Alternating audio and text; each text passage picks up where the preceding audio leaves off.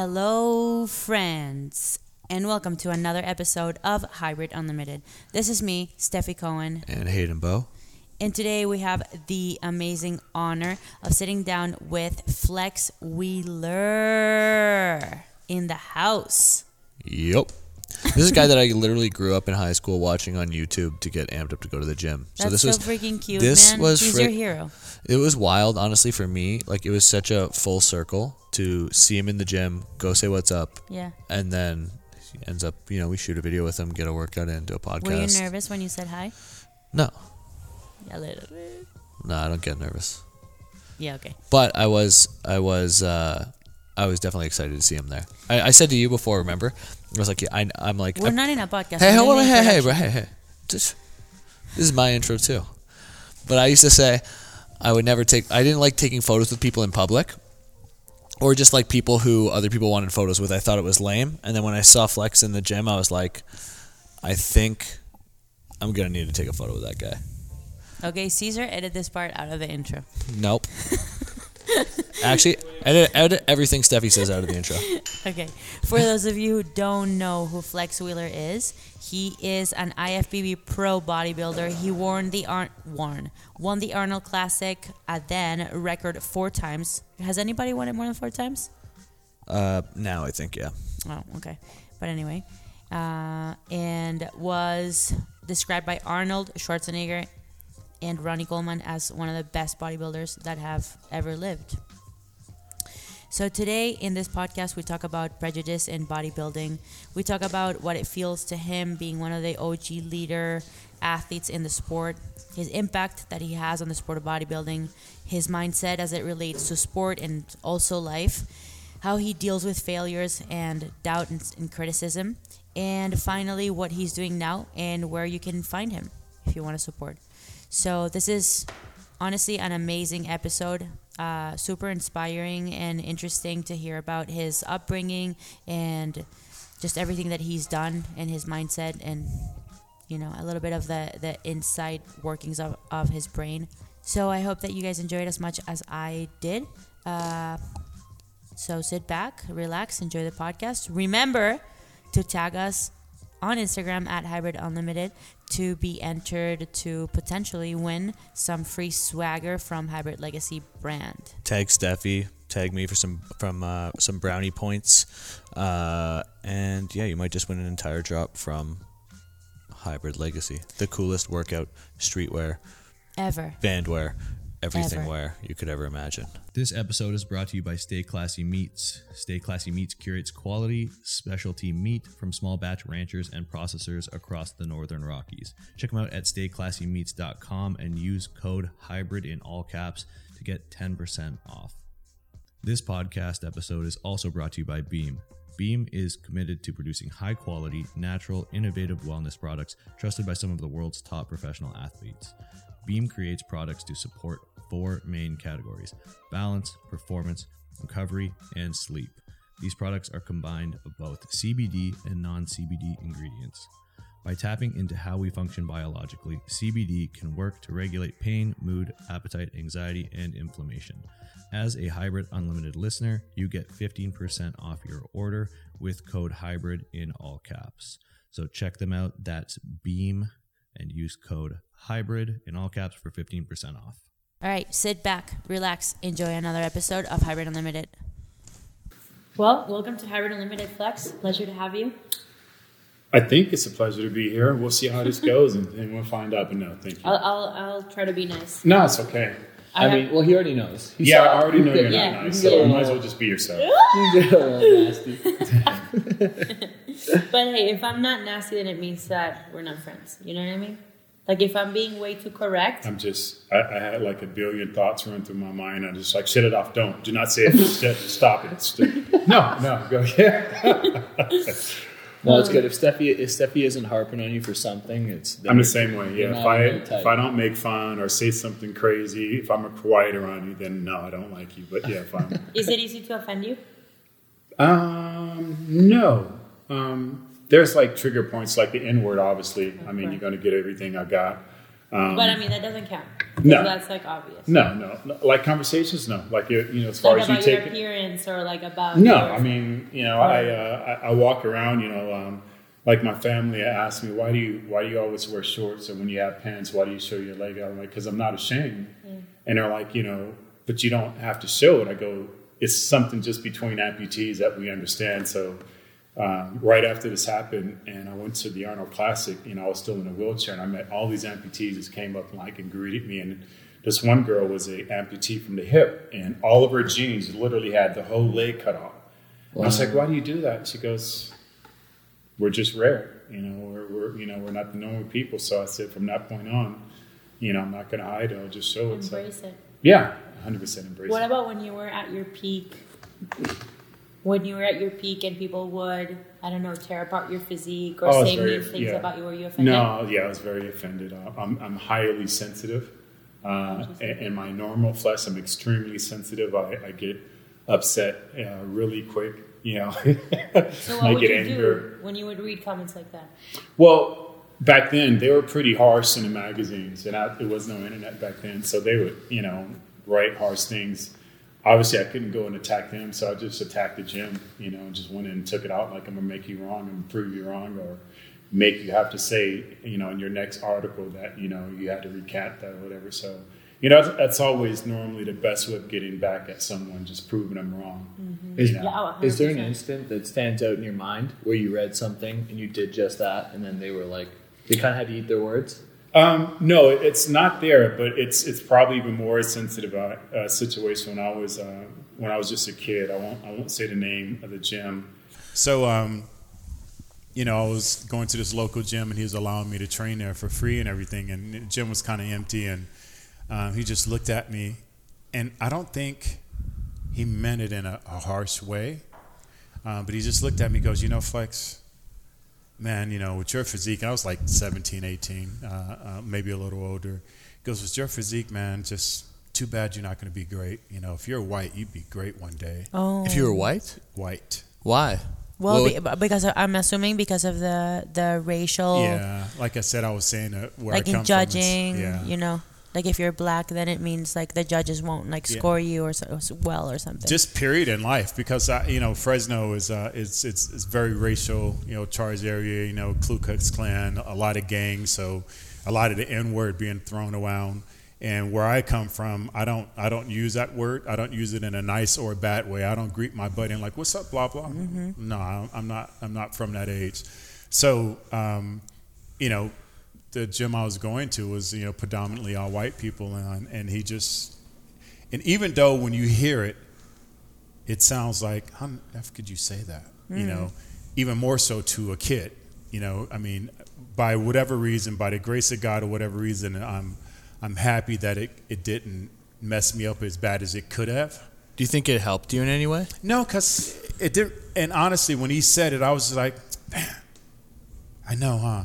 Innocently, I didn't understand the gravity of what he was saying, and in my naive state of mind, I was like, man, there's nothing I can do about that, huh? And he goes, nope. And I walked out of the gym. Wow. It didn't really, I didn't take it the way I would have now, What then would we're you do living now? in it, huh? How would you have taken it now? Too bad, because I don't know. I got so many layers in my, of me. I don't really know. I don't think I would have responded violently. No, I think you have the maturity now to be able to ask questions and be like, oh, really? I How would probably so? just light them up verbally with questions like of ignorance, Yeah. Sure, what do you mean by that? Blah, blah, blah, and all that stuff. But I don't think I would have responded violently, because, like I said, even as old as he was, he should have understood that's not a cool, but that's just where I lived. It was normal to say stuff like that. It was, wasn't looked upon, because that's where I come from. So take us back to 17-year-old Are Flex. they paying us? Unfortunately, no. Hide it. Take us back to 17-year-old Flex. Where were you at in your career at that time? Fighting. That's when we were traveling a lot, fighting. So I come from stand-up, point karate, kind of like, I can't even think of his name now. My buddy, who's like a world champion now, Daniel Gosh, you're gonna be pissed because I can't remember your name, but Point Karate. So we used to just fight everywhere. So at 17, I was really hot into just trying to better myself as a fighter. I love fighting. I love getting it on. I was considered a headhunter because I love to kick, and I just love just doing very flamboyant things to your head because to touch the body is so easy. But to be able to touch the head because it moves, the body still stays there. Even in boxing, right? They said the head can go everywhere, but body's going to be right there for me. So that's what I was deep into. And then when I turned 19 is when I went to police academy. Yeah, I got into police academy. Wow. Yeah. So police academy, and then when did you get into bodybuilding? I'd always been into bodybuilding. My first show that I ever did, I think I was about 16. And it was a local show. There was no teenage division or anything like that. So this guy's like, why don't you compete in my show? And I was like, okay.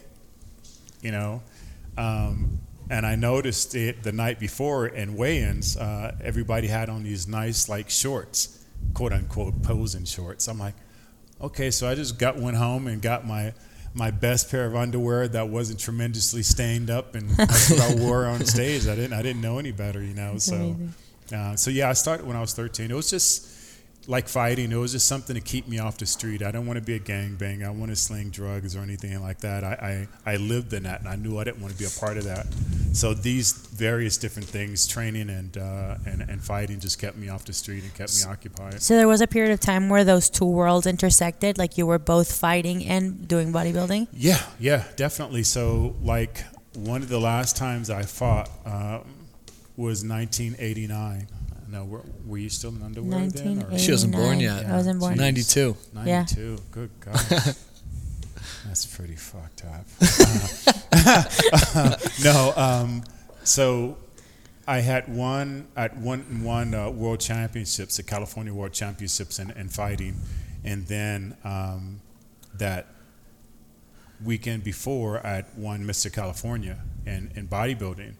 And the same person who really was an inspiration to me was also my trainer in martial arts. And, I was so poor that he would, go and buy my food like once a week, just for me to, be able to survive. But so he was like a mentor to me. He was like everything. And even when he brought me to his martial arts school, I didn't have money. And, I was at another school. And he's like, listen, come to my school and, I guarantee you in 1 year you'll be number one in United States in fighting.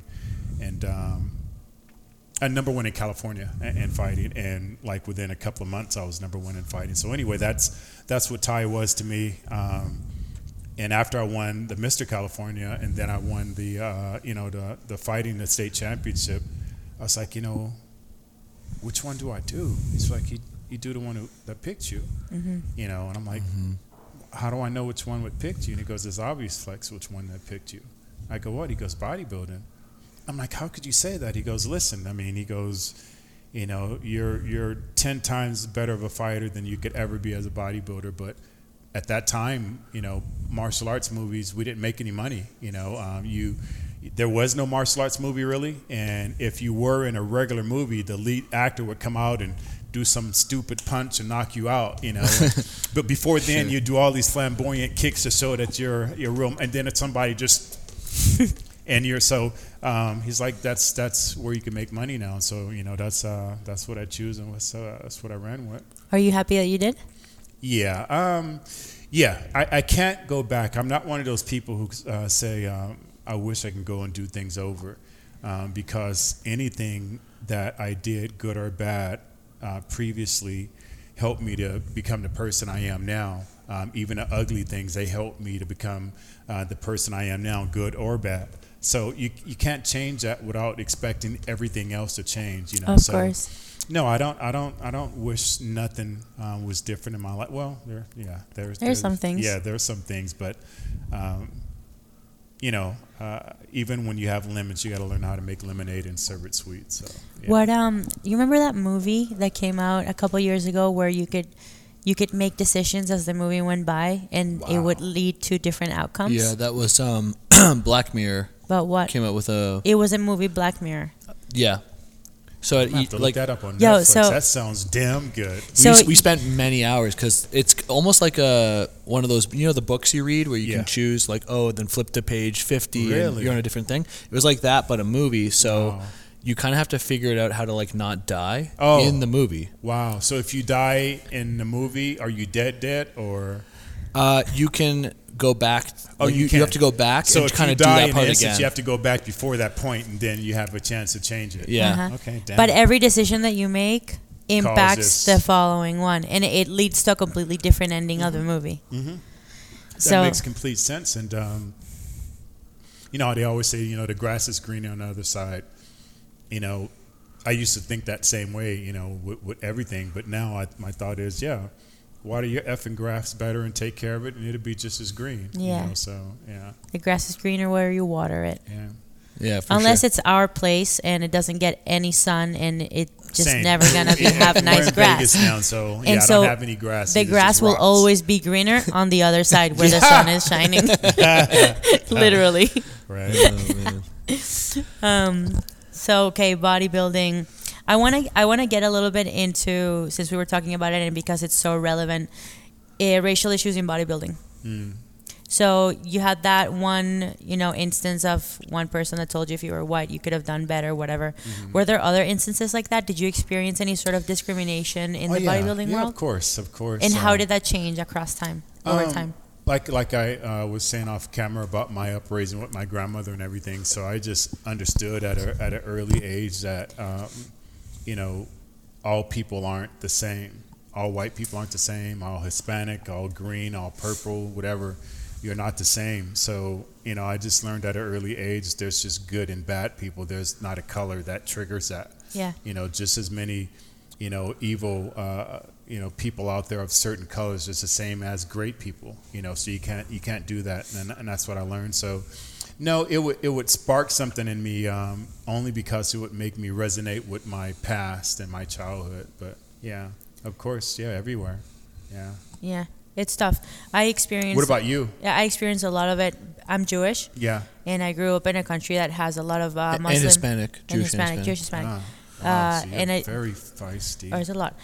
And I grew up in a country that it has a lot of Muslim influence. Okay. And there's a okay. lot of them there. Yeah. So, yeah, I played soccer for the national team, so I would travel to, I don't know, other areas of the country. And when people would find out that I was Jewish, they would immediately attack me, call me names. Yeah. Yeah. So, yeah. It's just, it's tough. Yeah, it does. It does. But I do think there's a generational component.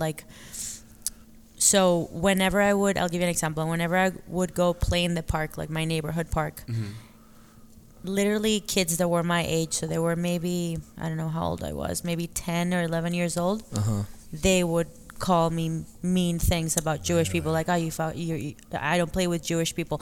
Obviously, they're hearing that in their house. Exactly. Yeah. So what I mean by generational is I think it dies off.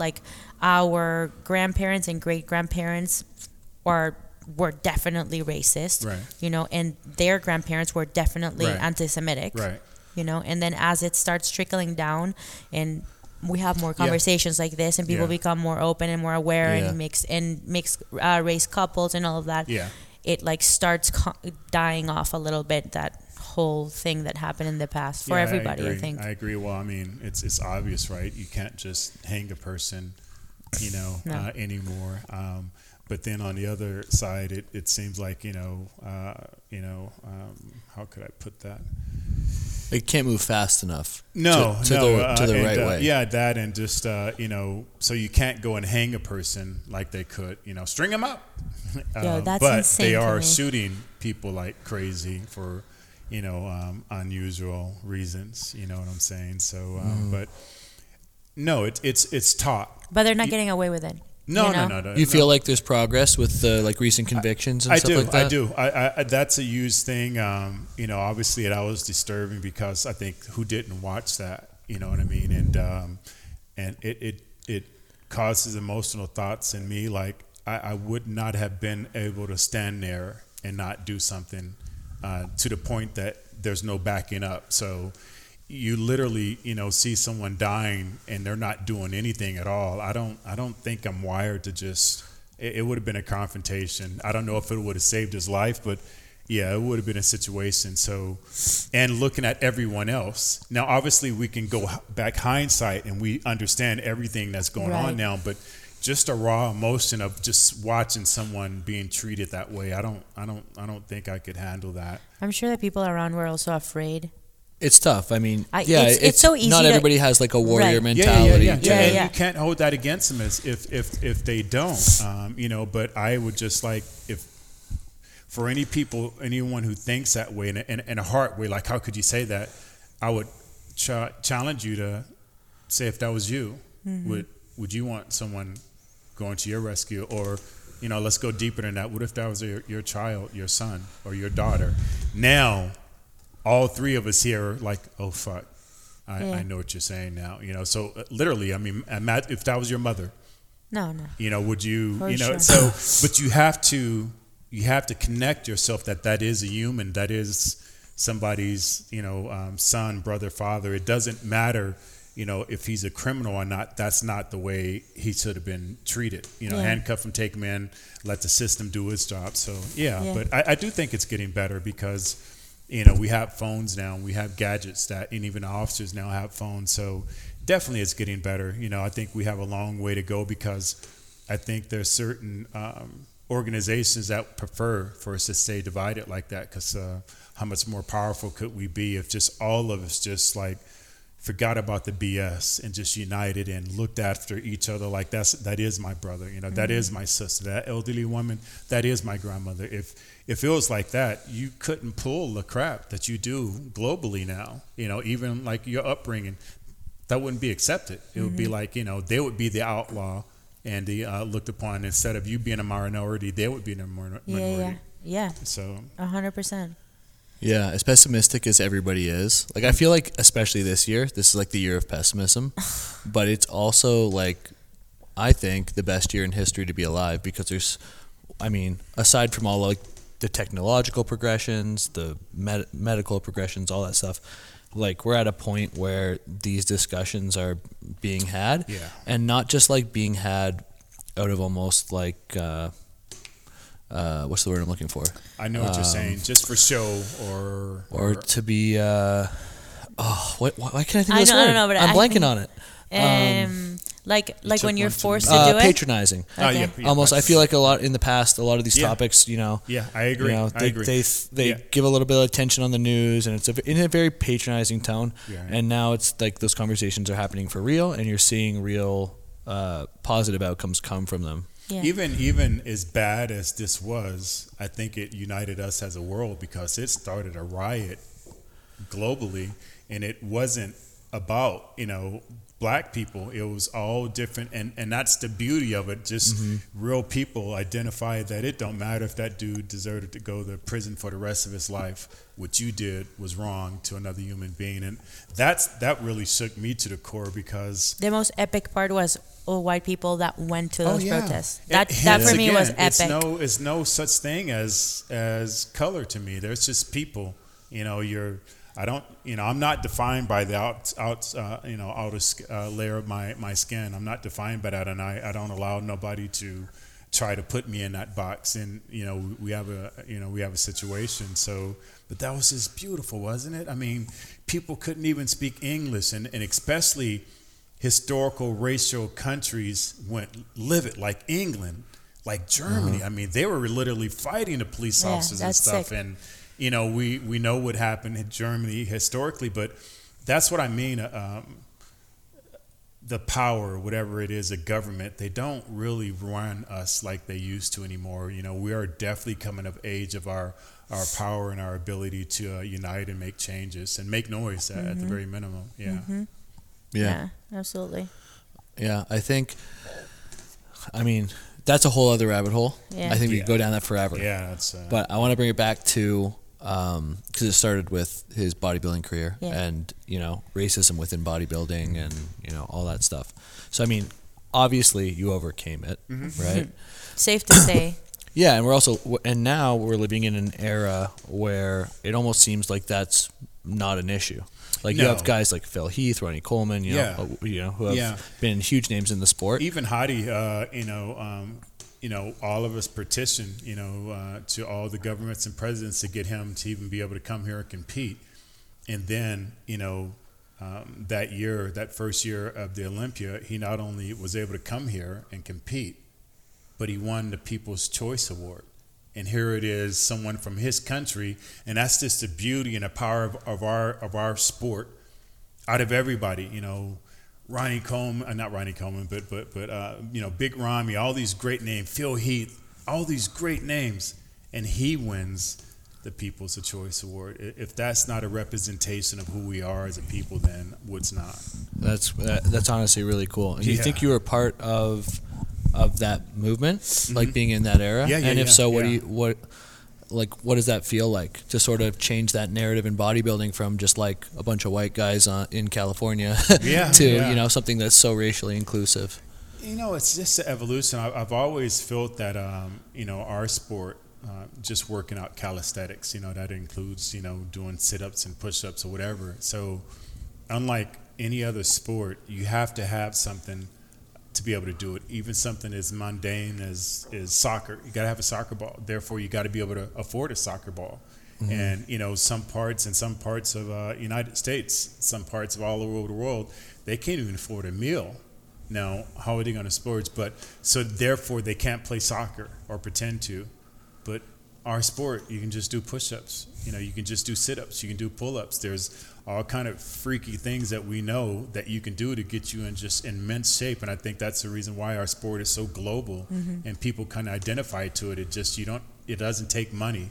It doesn't take a statue, to be in gymnast or whatever. You don't only have to be good, but you got to have big time money behind you or you just don't make it, But here it is, our sport again. How many stories have you heard of just people who just are just dead broke and barely about to make it, and now they're able to take care of their lives and their families? So Was that your story? definitely was mine. I come from very humble beginnings, so I remember, my first pro debut, I won my first 2 pro shows, and immediately I had $90,000 cash, and literally that's more money than I ever had made in my entire life. And probably a lot of my colleagues, not colleagues, but my family members' lives also. So I didn't even know what to do. I tried to get an apartment, and I didn't even literally know how to fill out an application.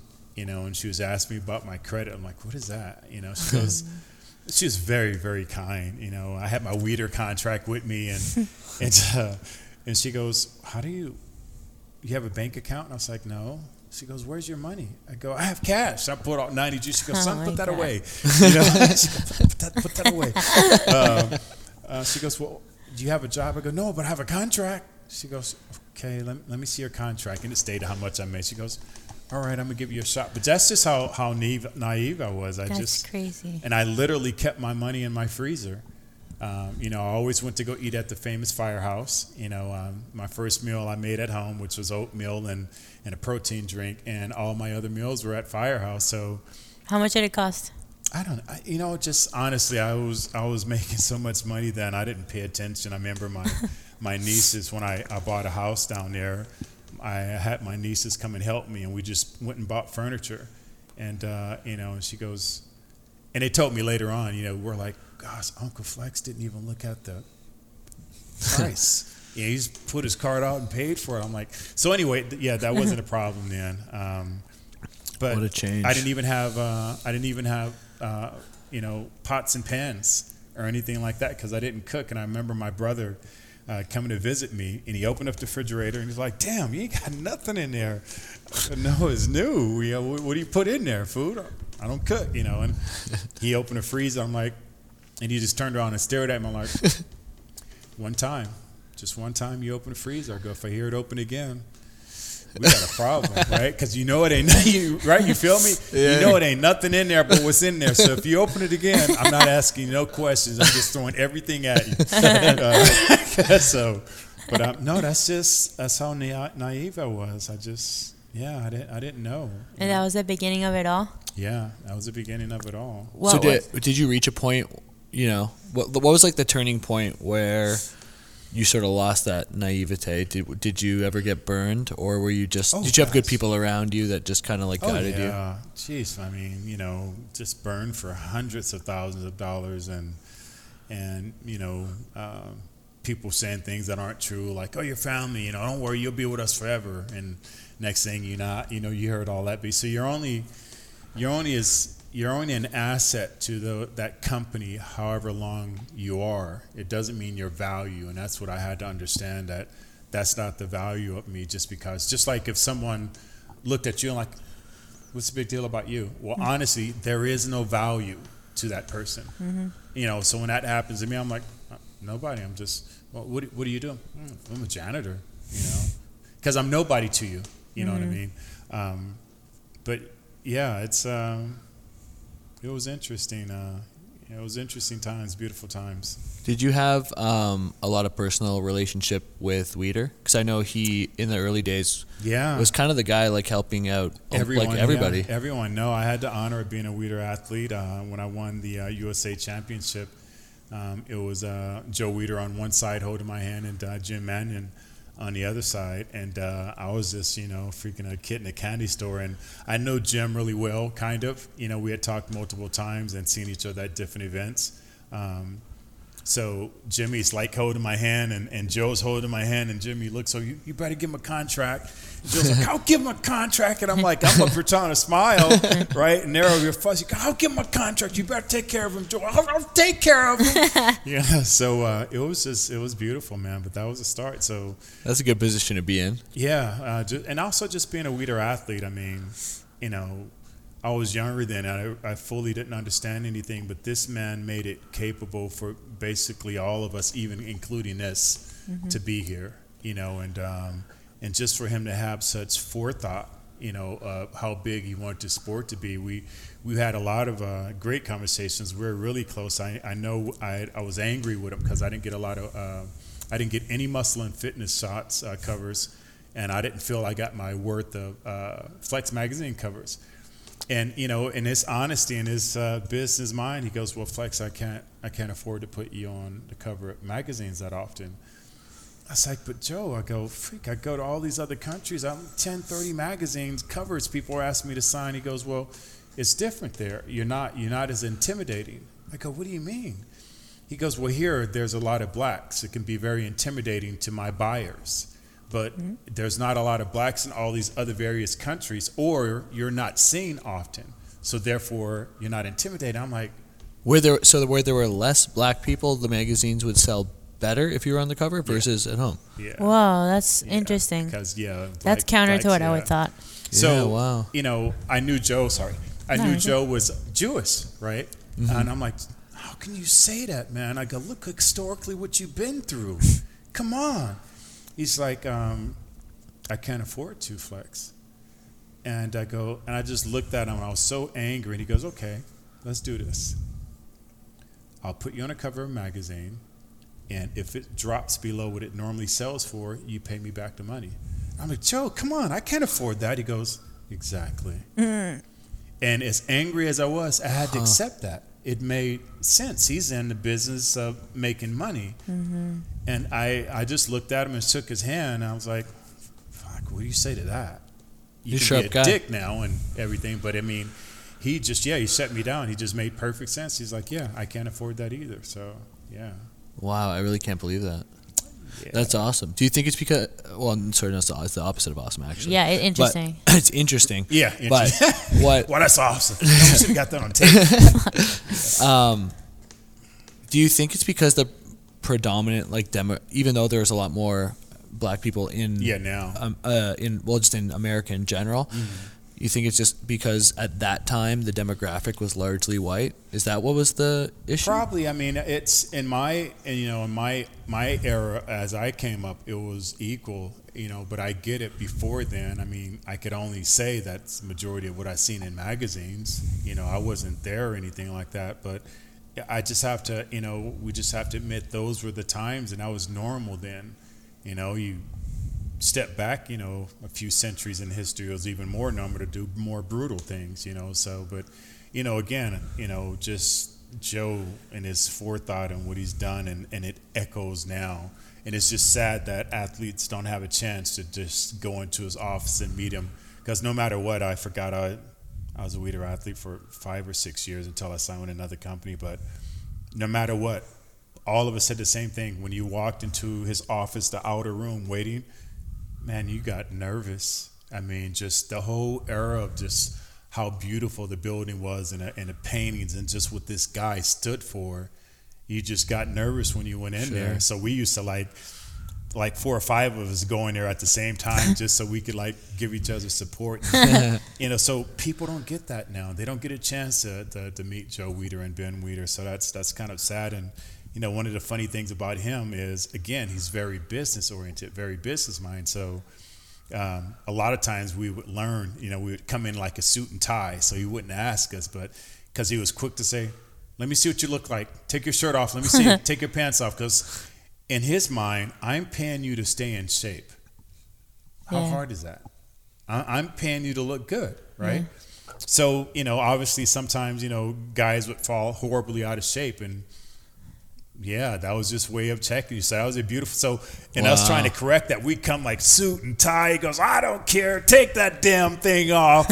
So, but that was just that was just beautiful about him. But that's how much he cared about the sport. If you think about it business wise, there's a multitude of that. He wanted us to look good, to represent the sport. He wanted when we walked out, when people identified that we are an athlete, that it shed good light on us. And at the end of the day, dude, I'm paying you good money. All you got to do is train and eat good.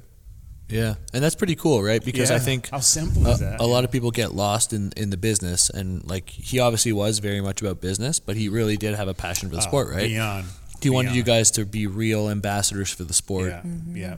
And obviously he was that benefits him. a huge fan of the sport. Yeah. Not only that, if you took your clothes off and you looked great, chances are you're getting a pay raise right on a spot. You know, he just loved the sport that much. It's just, there is no one, and I think it's agreed upon, there's no one who would truly and will ever truly love the sport like he did.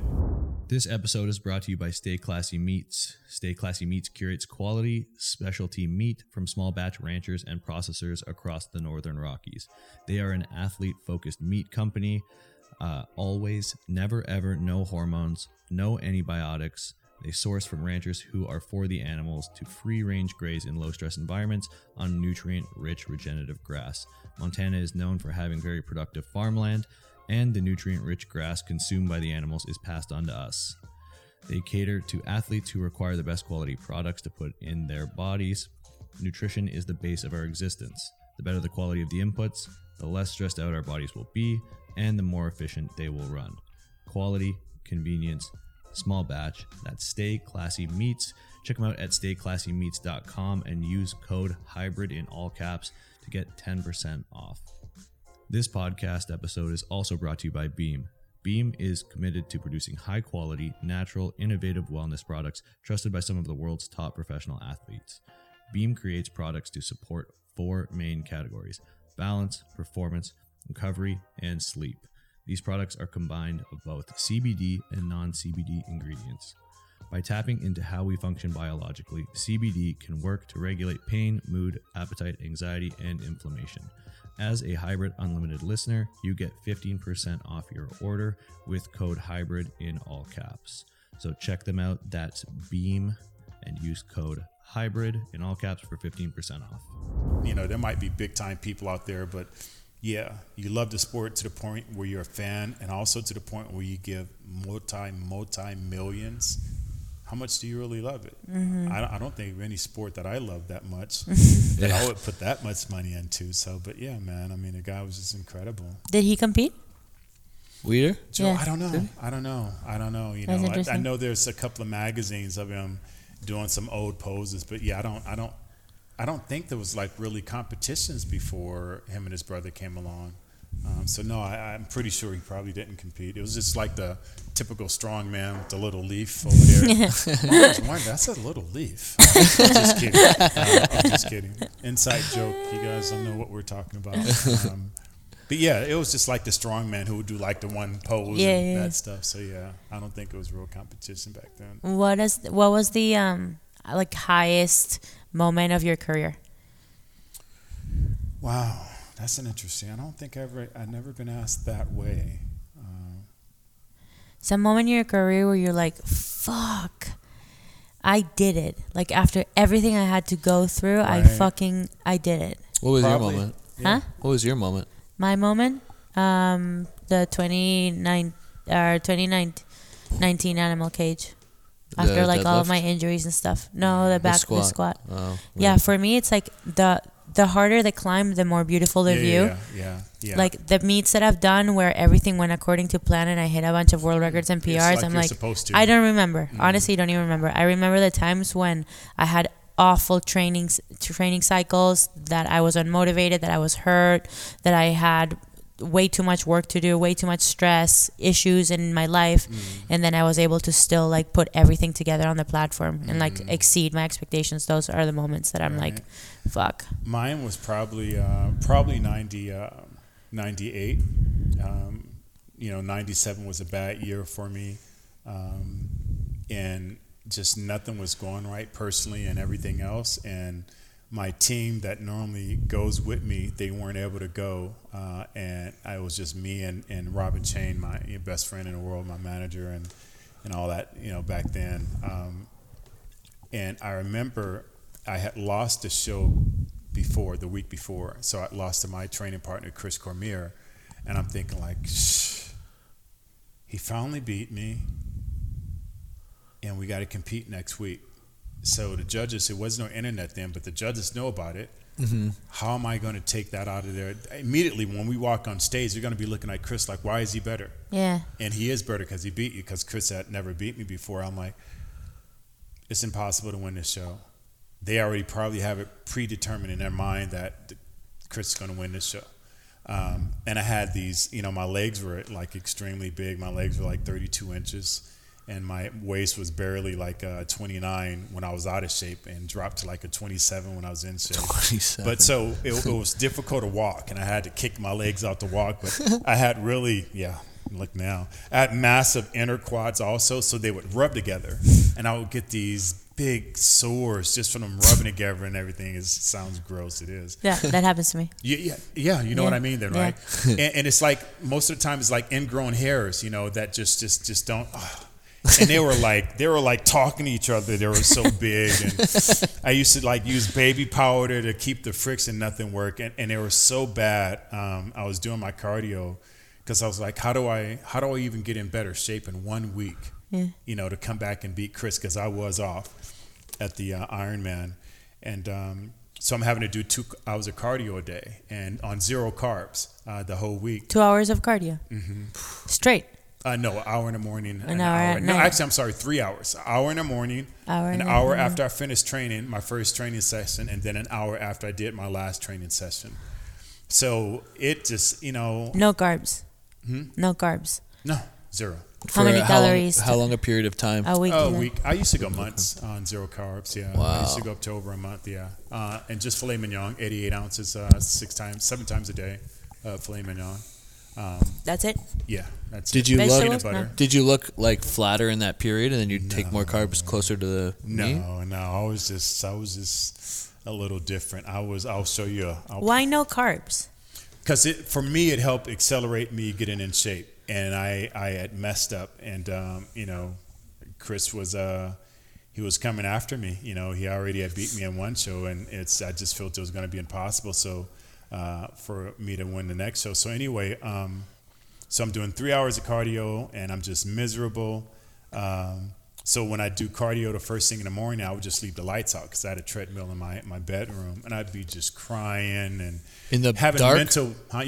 just mental battles. I kind of, you gonna beat him? How you gonna change it? You lost. You fucked up, dude. Why?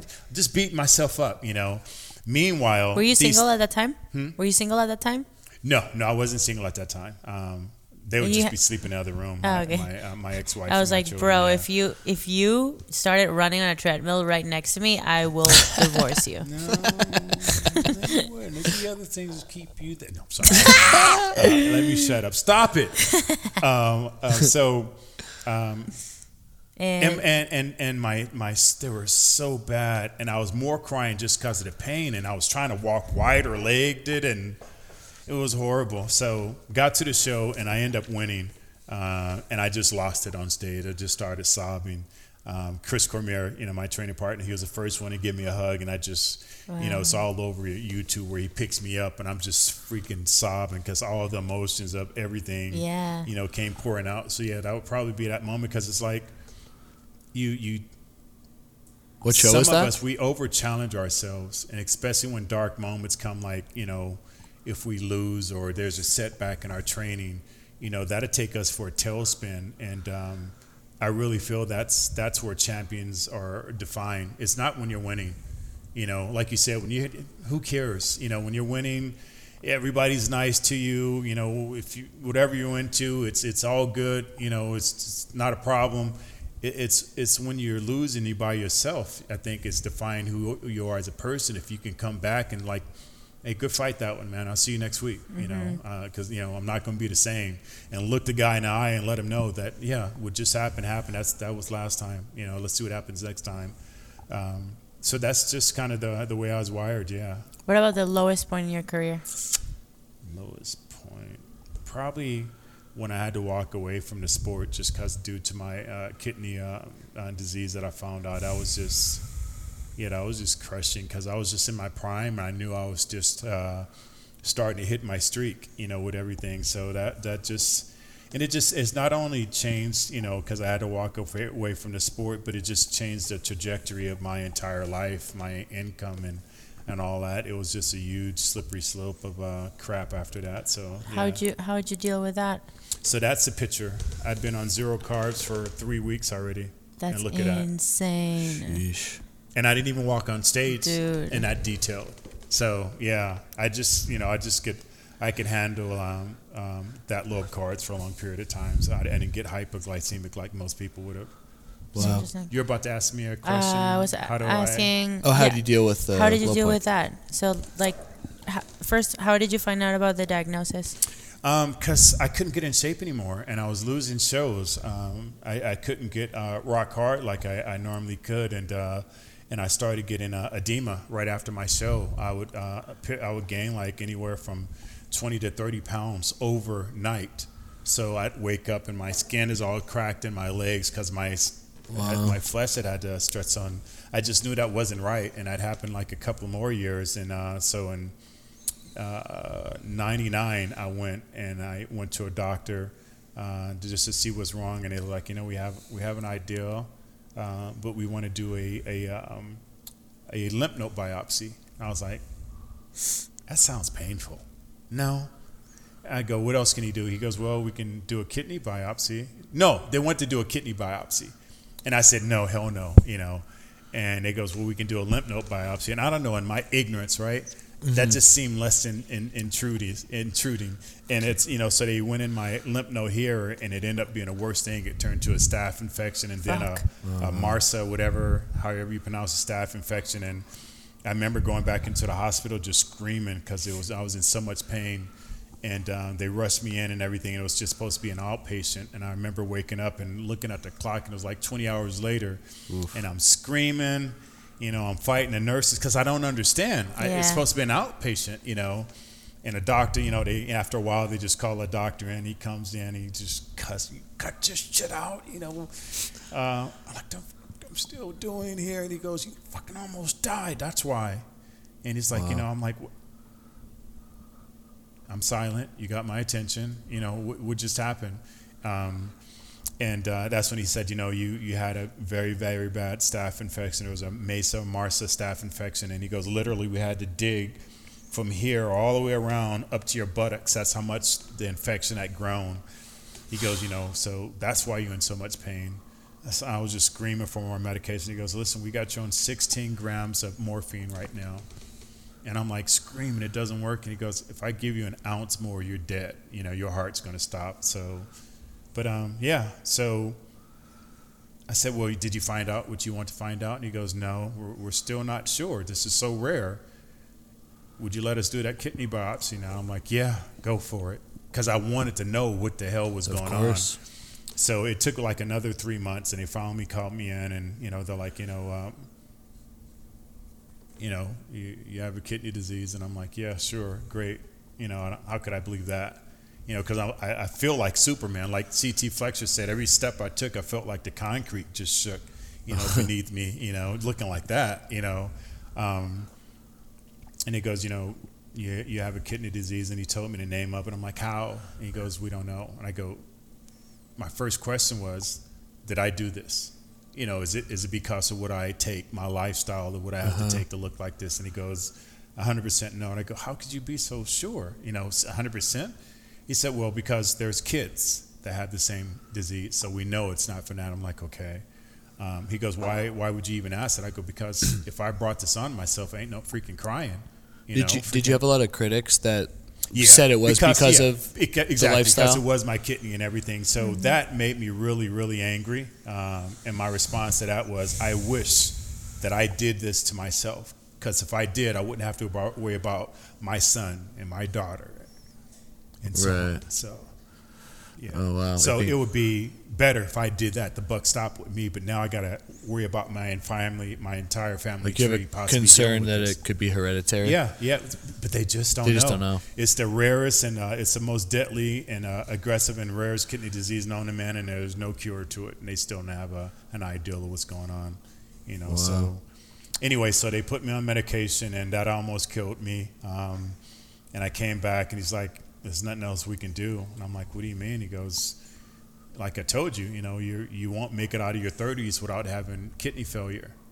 And you won't make it, to your mid-40s without having a kidney transplant, or you're going to die. And I'm like, how do you know these hard numbers? He goes, because we have cases that we can go after and everything. I go, well, what now? And he goes, well, we'll just put you on blood pressure medication, because as he explained it, with all the vessels going through your veins, they're like tiny shots every day when you have high blood pressure, which I had extremely high blood pressure. So, the only thing we can do is control it. So ended up having a kidney transplant in 2003. Yeah. Wow. Yeah. And how have things been since? Yeah. So that was interesting too. I was in a hospital for over a year, just complications after complications. Wow. I had 10 surgeries in 11 weeks that I almost died from. And, I had all these massive, intrusive IVs in me and everything because I was so massive and I was used to eating 9,000 calories a day. Being that they have to run all these tests, you can't eat food. So my body's literally eating itself, and I'm being poisoned by not being able to intake food. So that was their way of trying to control it. But, yeah, I'm fine now. I still have the disease. It doesn't go away. So it's not like you get a heart transplant and your bad heart is gone. Right. Somehow the kidneys are just a victim of a crime that's going on, and they just, they don't know yet, and it's not, big enough on a tree where they invest money to find out. So, well, how has that changed your perspective on life, if in any way? I remember, like 3 years after my transplant, I had to go to the doctor like every 3 months. Go to the doctor, and he would just categorize, ask me the same questions in the same way every time, and I just start picking up on it. I'm like, why do you keep asking me that? He goes, never mind. No. I go, why do you keep asking me that question? He's like, well, we just need to know if the disease is killing your new kidney. And I'm like, wait a minute, what do you mean by that? I thought it's gone. He goes, no, it's not gone. He goes, Flex, the average lifespan for a kidney in a donor is 7 years. So I'm like, fuck, I already have 3. What are you saying? I got 7 years left and I got to go through this again? And he's like, no, don't get all worried about it. When that time comes, you have a new kidney transplant. I'm like, but you don't understand. I get it. My kidney's the reason why I'm here and it saved my life, but I almost died 9 times. I go, it's like ask a woman, who had a baby and she almost died giving birth, thinks she's going to opt out and want to have another one? Hell no. She's like, no. So, is nothing I'm looking forward to. So that was probably the worst time for me because I just went home and I just sobbed. I was like, Jesus, and just something just came over me. And I was like, I'm not going to sit here and wait for this. If it's going to come and get me, it's going to knock on the door like a joke, like the Grim Reaper, knocking the door and they're going to answer. He's not here right now, man. Have a seat. He's out living life, and just living and having the best of it. So, sit and wait for him because he ain't coming back. So I just made that decision in my mind, like, no, I'm going to go out and live my life like a normal freaking person, and I'm going to enjoy myself. And whenever it comes, I'll deal with it then, so. Yeah, that's the right way of looking And at it's it. almost been 18 years Since on the same first kidney. one? Yeah. I mean, from the outside looking in, you're in the gym there every day, killing it. Like your energy level's super Getting high. killed. Yeah. I mean, you're kicking our ass in there. That's easy. Yeah, that's the hard part. Kicking my ass is the hard part. No, yeah. but I mean, you come from a sport where, a lot of people don't make it out unscathed. Yeah. A lot of Yeah. people have a lot of real serious health problems coming out of it. Yeah. And I mean, like you appear to be doing really, really well. You got guys like Ronnie Coleman who can't walk. Yeah. We talk all the time, and obviously, How's he doing? He's doing great. Ronnie's mentality is just different. Like everybody keeps asking him, "What's the one thing you regret in life?" He What did he didn't say? take a third rep on that. Yeah. That 800 That's just- something and that's- squat. He's not BSing. That's just him. Isn't that amazing? Yeah, but that's his mentality. It's unbreakable. It's unshakable.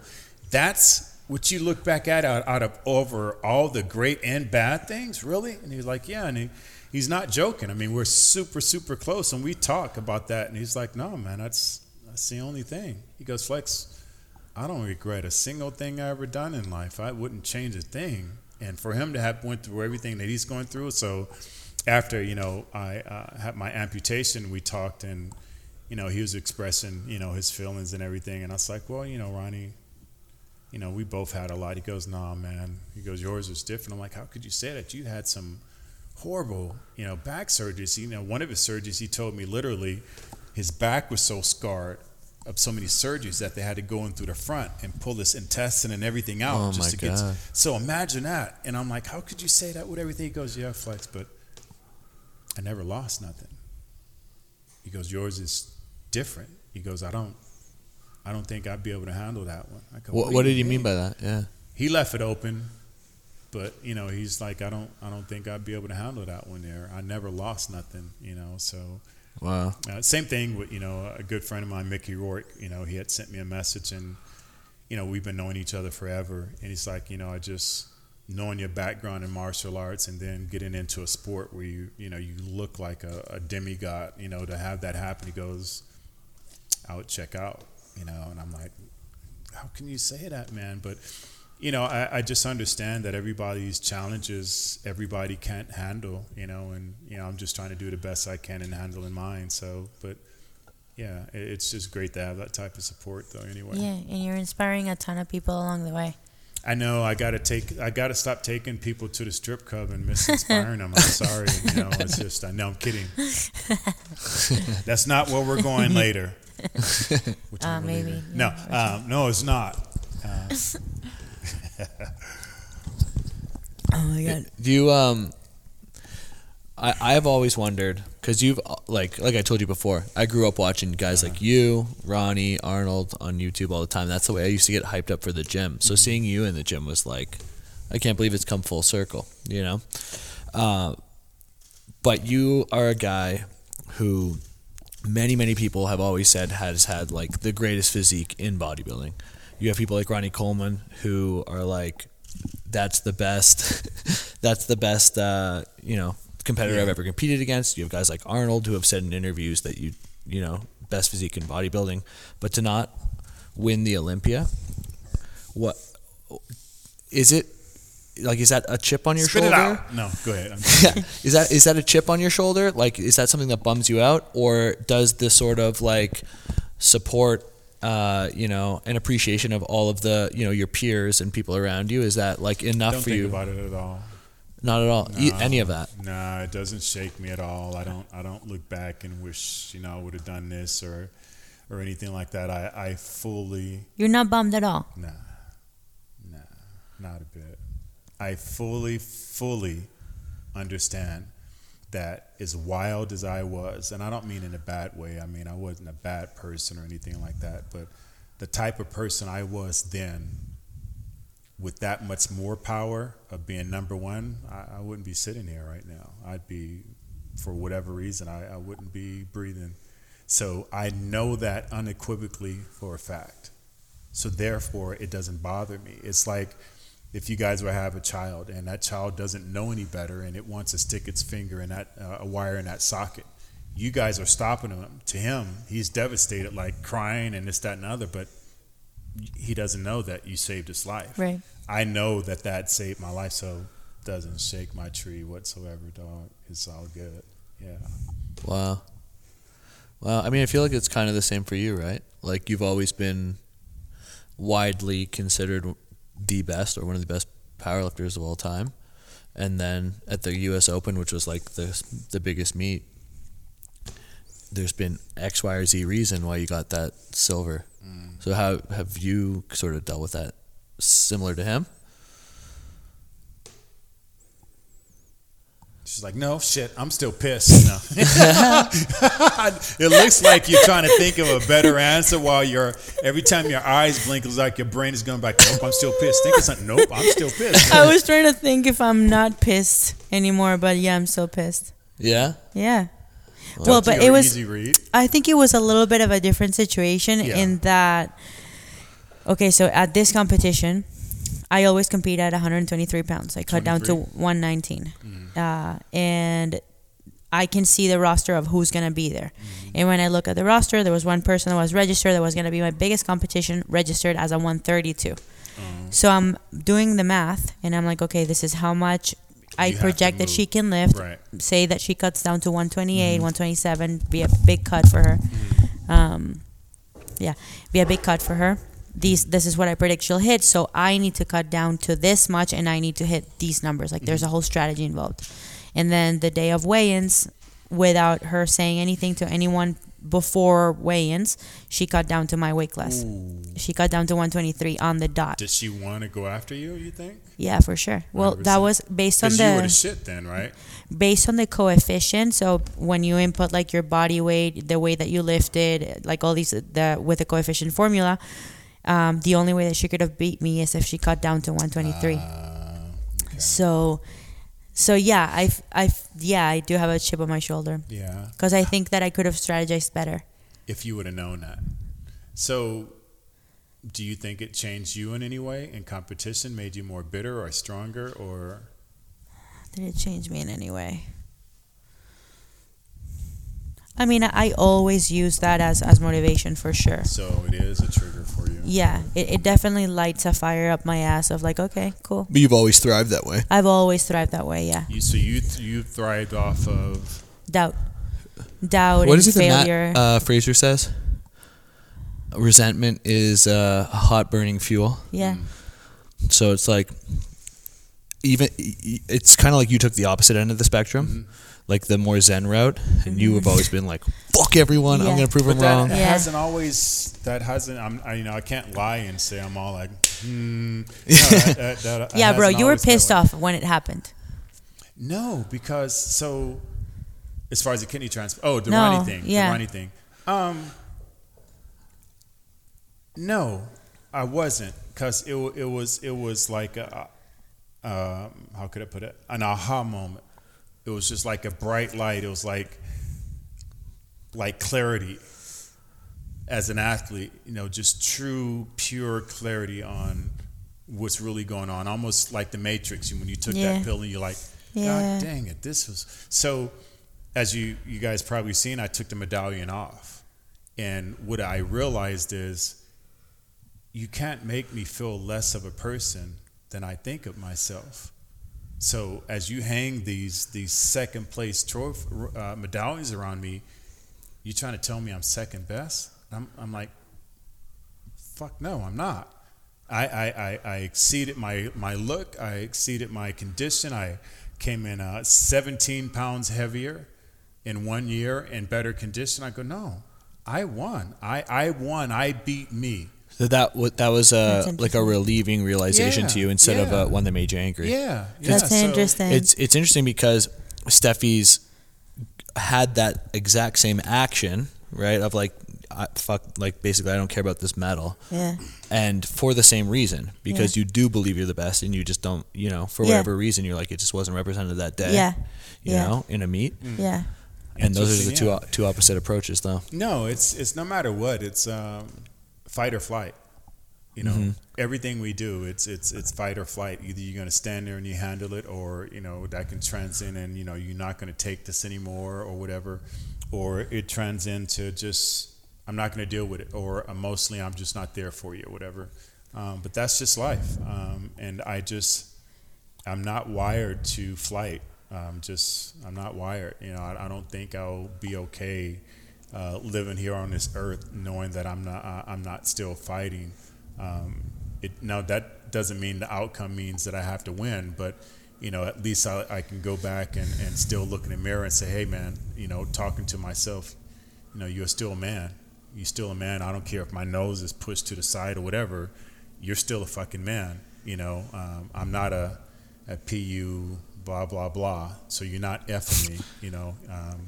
So that's just something it's just deep in my soul. I can't deal with nothing less than that, and that always doesn't equate to success, but it is an experience no matter what. The worst things in the world that happens to you, it's an experience. It's how you view it and what you want to learn from it. Like, if this is half filled, you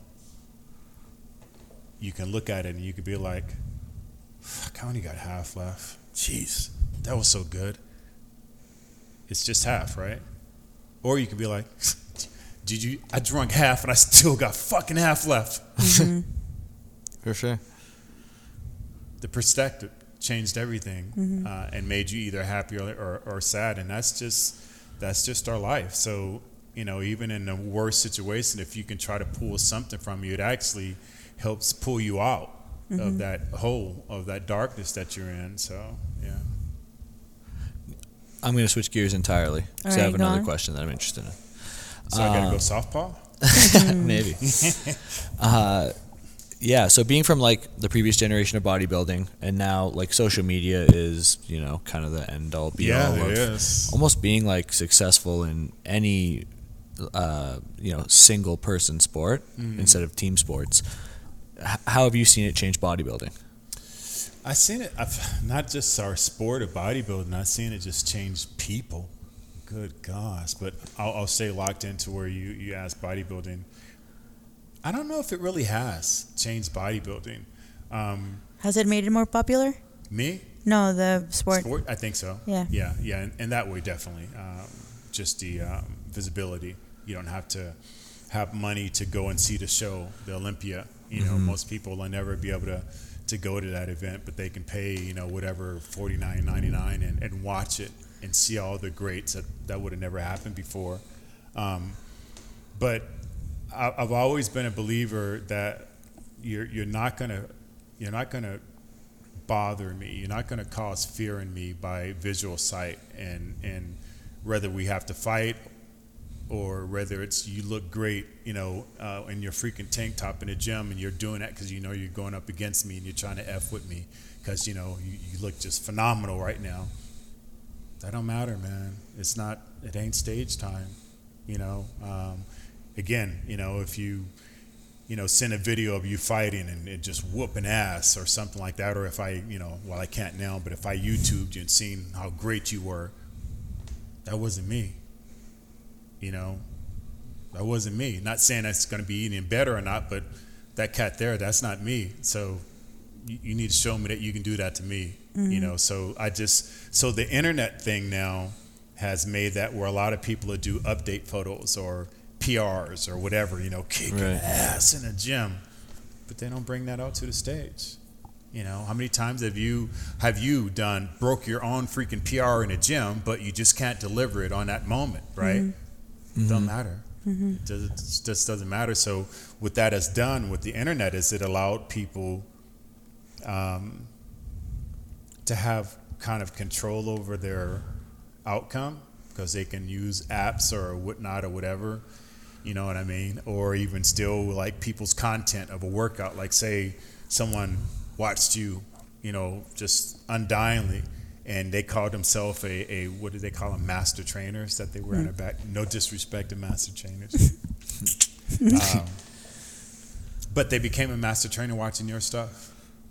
You know what I mean? It's a double-edged sword, like we said before with the internet. You know, it's truly helped us to be able to make money. You know, and all that. But on the other side, you know, it makes some people feel unsuccessful because they don't have a big following, or you know, they're not caught up in the praise of when, you know, we post something and somebody's praised, you know, and all that. You know, what about, you know, the millions or billions that don't have that? So to them, the internet is very, you know, devastating and hurtful because they feel unworthy or not liked, and that's just not effing true. You know, so it has its both sides. Yeah, absolutely. It's a two-headed monster for sure. We've certainly seen it in the sport of powerlifting. I think for me the most positive thing that I've noticed that's come from it is that now you don't need to be on a magazine cover to get good sponsorships. You know, you don't need to be the best in the world to, you know, make a living in the sport. Now it's like it's sort of, you have control. You do. Those magazines, you don't have control if you're going to be put in them. What if you're the best and they just don't like you? Yeah. You know, or what if you're the best and you just don't have the type of look they're looking for? You can control your destiny now. So it's in that way, it's great. You know. You can literally get paid money based on how many followers or, you know, how many people see your content. So it's opened up so many great revenue streams. But on the negative side, it's opened up so many great revenue streams. You know, it's for me, it's almost like watching a degradation of women. You know, some of the things that they're willing to do to be on the internet to make money. It's just, you know, that's sad. You know, because like I said, I truly believe I wouldn't have been able to handle being Mr. Olympia. And unfortunately, some people are on the internet or whatnot are doing something that they truly can't handle the full gravity of what they're doing. You know, those things will never go away. And, you know, say they're older and married and have kids, whatever. Imagine your child pulling this up on the internet and you having to sit there and explain to that person. So it's a double-edged sword, man, you know, but that's life. It's, again, it's that half full, what you did with it, what you made of it, what you put into it. Absolutely. So, yeah. So talking about life, what are you up to these days? Great. Wow, what a segue lead in, so I don't have to start my own shit, huh? No. So I'm super excited. I just released my nutrition line. I've been a partner and an owner in so many different nutrition lines, and some of my close colleagues have always challenged me like, man, you need to do this on your own. I'm like, no. And, you know, the truth is I was more comfortable being paid a lot of money than instead of going out there. And, you know, one of the arguments from one of my friends was like, if they pay you that amount, what do you think you're worth? You know, because obviously they got to make 3 to 4 times more on you just for them to pay you. So my nutrition now company was this Flex Wheeler Signature Series, and good God, it took like a year, but I finally have my own app with Apple. That's my training app, Flex Wheeler DS. So it's Flex Wheeler DS, and the DS stands for, what does it stand for? Development System. So development system. But that clothing line, I'm just trying to be a master of many and try to create as many revenue streams as possible. And I think for all of us, what happened, you know, with this whole, whatever you want to call it, scamdemic, pandemic, damdemic, you know, plandemic, it's taught us that we're not safe. You know, it doesn't matter. You know, you're not safe. So you have to start planning ahead and potential planning for a next potential chance like this. This, you know, this happened, you know, a long time ago with the Great Depression. So, you know, I think it's going to probably happen more frequently, stuff like this. Because we live in a digital world. Again, you don't have to reach out and send a bomb to ruin a country's lives, you know. So, you know, but yeah, better be safe than sorry. Having revenue streams from different areas is always good. Yeah, that's awesome. Well, hey, after training with you today, I'm definitely behind whatever training systems Thank you got you. I going. appreciate it. So I like all to that get other some stuff. input. Shameless plug on me. Honestly, what did you guys think about training with me and everything? What did you think it was like? Oh, I loved it. I always love when people keep it simple or stick to the fundamentals, just the shit that works. For me, it's a massive red flag when someone has me like on a Bosu ball, like closing one 10 eye, bands. you know. Close it. I You gotta don't close know. an eye. Yeah, when it looks too complicated, I'm always like, Yeah, this guy's cerebral. just I think trying to people are so impress me. cerebral now. Yeah. They're trying to impress me. So I really appreciate when something is like just fucking work. Okay, things that are proven to work, that have worked for many, many years, that get you out of breath, that get you feeling good, that get you bigger. I was so pumped after that session. Tried and true. I mean, hey, Tried and that tested. photo that we took, we got to send you the group Oh photo. yeah, please, yeah, But, definitely. I mean, Do we yeah, look huge? We look good. Yeah. We got a good pump. Do I look big? I mean, next to me, I not want to. really. I want to ask you what drives you.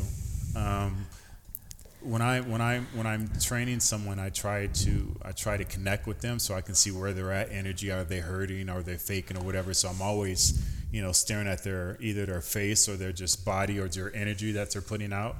But watching you train, it's like seeing like there's quite a bit of different similarities between us, Yeah. good and bad. But watching you train, it's like you have the ability to go somewhere else. I've always said, I have to go like into the bowels of hell. Where's a diamond, creative in a hostile, hellish environment? What comes out of? But it really felt like you had this ability to just flip a switch and just go deep into hell and pull out, just beauty and the training or just the outcome or the Yeah. sculpture that you create. You're a Yeah. master sufferer. Yeah, that's what I was gonna say. I think that What is that? I'm a master sufferer. Like, Yeah, and you know what? It's been the times when I haven't been able to suffer because of injury or time or whatever that have made me appreciate the times when I can suffer. Because it's like, honestly, suffering is a privilege. It's a privilege and it's reserved for the people who are alive. And that's something that people don't realize. It's like they tend to tie negative emotions to suffering and positive emotions to happiness. Yeah. When you choose how you want to interpret the situation, right? So I can either look at that set of 20 bicep curls when my arms were falling as, oh shit, like my arms feel awful, like I want to stop. Or I can be like, fuck, I get to do one more rep. I get to do one more rep, and Flex Wheeler gets to coach me. Like, this is the best moment of my life. And that's kind of how I look at training and how I've always looked at training. Now with boxing even more, like I'm 29 years old, and this will likely be the last sport that I pick up. This will be the last one that I go all in. And in the past, I haven't been able to, I realized that I wasn't able to fully appreciate the bad moments that every sport that I did, soccer and running. Did it take something negative to happen to make you appreciate the... Yeah, my back injury Yeah. and kind of like forced semi-retirement from powerlifting.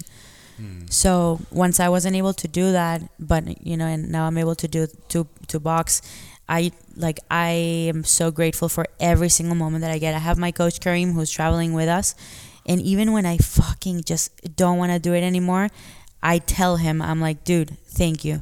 Keep going, make me suffer You more. sound like Stan Efferding when I first started training him. Obviously, he's a big brain. He doesn't look like it, but his intelligence is off the Richter He's so scale. smart. And Yeah. I knew it because I interviewed him. I kind of interview people before I agree to train him because it's not, you can't pay me enough money to sit there and babysit you. I'm Sure. not the guy. Go get somebody else. Yeah. So as I interviewed him, I understood how intelligent he was and his thinking. He was very forward about how he felt about training because he trained, so many Olympic athletes and NFL and all this. And I'm like, crap. I'm like, damn it, man, Do I tell him that my philosophy is completely different than his and F with my money? Because, he was paying for himself every day, twice a day, and a friend of his every day, twice a day. So that was some nice Skrilla, But anyway, I was like, God, I owe it to him, to be honest. So we were getting ready to train. I was like, man, I just kind of what I said about the 20s. And he's just damn strong naturally. And he just looked at me and he goes, Wheeler, you're the expert in this, not me. And he just shut his brain off and just did everything. And here he is, you know, about to puke. He's laying on the ground, literally beat red, and he goes, I love this shit. And I just look, I'm like, what's fucking wrong with you, man? You need help. I mean, he'd literally be shaking, about to pass out, and just grin. He goes, Yeah, it's the best. I love this shit. I'm like, you're really, really sick. But yeah, I get that. And you seem very similar to that. Is that what drove you to become, you know, a multiple 25-time world champion? Yeah. Is that what drives you? Is it the records? Is it achieving it? Is it the journey? What The drives journey, you? 100% the journey. I could not care less. When people ask me specifics about competitions or about records, even about specifics about the numbers that I've hit. don't Oh, what's even your best remember the total? What's your best this? I'm like, I honestly don't know, and it doesn't really matter. Yeah, it's just that kind of that daily grind and dedication to one thing, to your craft, that you can, you know, feel fulfillment and happiness on, you know, some days sadness, whatever. You feel emotions for it, and you're just committed. And the people that you meet along the way and the people that you inspire along the way, that's a huge one for me. That was a huge one. When I realized that I was a role model for people, even if I'm touching the lives of 10 people, it's still impactful. You know, I think that, and this is something that I've talked to Hayden about, I don't believe in like a purpose, you know, in the spiritual sense. Oh, my purpose in life is no. But I chose my mission. What's important to me is servicing and helping others. Like, that's what I live for.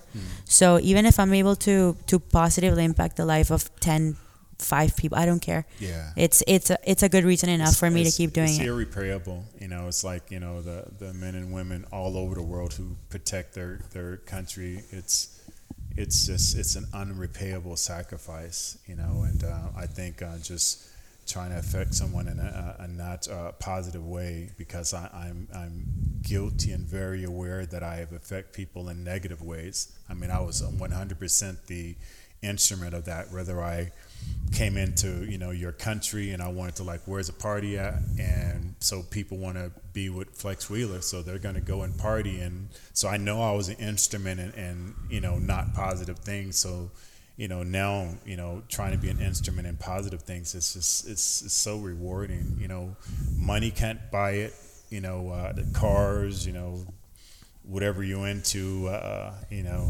it can't buy that type of feeling just to touch somebody else's life. So it's great that you've been put in that opportunity to be able to do so, to, you know, to have a strong woman, even a strong woman of your stature, being able to achieve these things instead of some tall 6 foot, you know, Amazon woman or whatever. It just, you know, it almost lets any woman believe, I can Do anything. maybe I can do that, or maybe I can just do something more than what I thought I could, you know.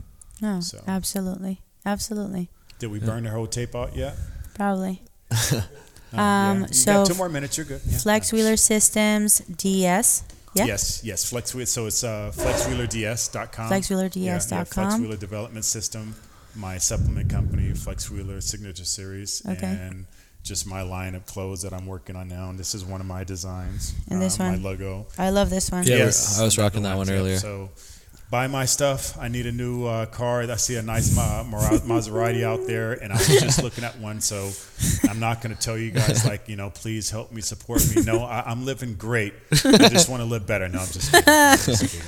No, man. Well, we appreciate it. Honestly, It's been an honor. Training with you is like jumping into one of those videos I used to watch in high school. So appreciate all your time. Appreciate your insight and knowledge. And I know our listeners are going to get a ton from No, this. I appreciate you guys. Just how cordial you were when you walked up to me in the gym, and then you also just, you know, how I feed off of great positive energy. And even though there is a lot of great people in our sport, there's a lot of not. So just to run into somebody else and feel, you know, positive energy, and then to meet with you guys today and have that reinforced by just the chemistry between all of us, man, those are moments you live for. It's like, you know, those moments, like you said, wow, I get to do this. So as you guys are training, and I've always believed if someone is helping you, you owe them everything when they're helping you. That's the only way you can repay them.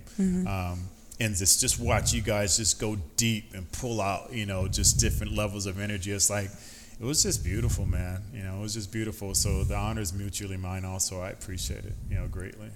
Awesome, Thank man. you so much. Thank you for your time. Appreciate you. Thanks for listening.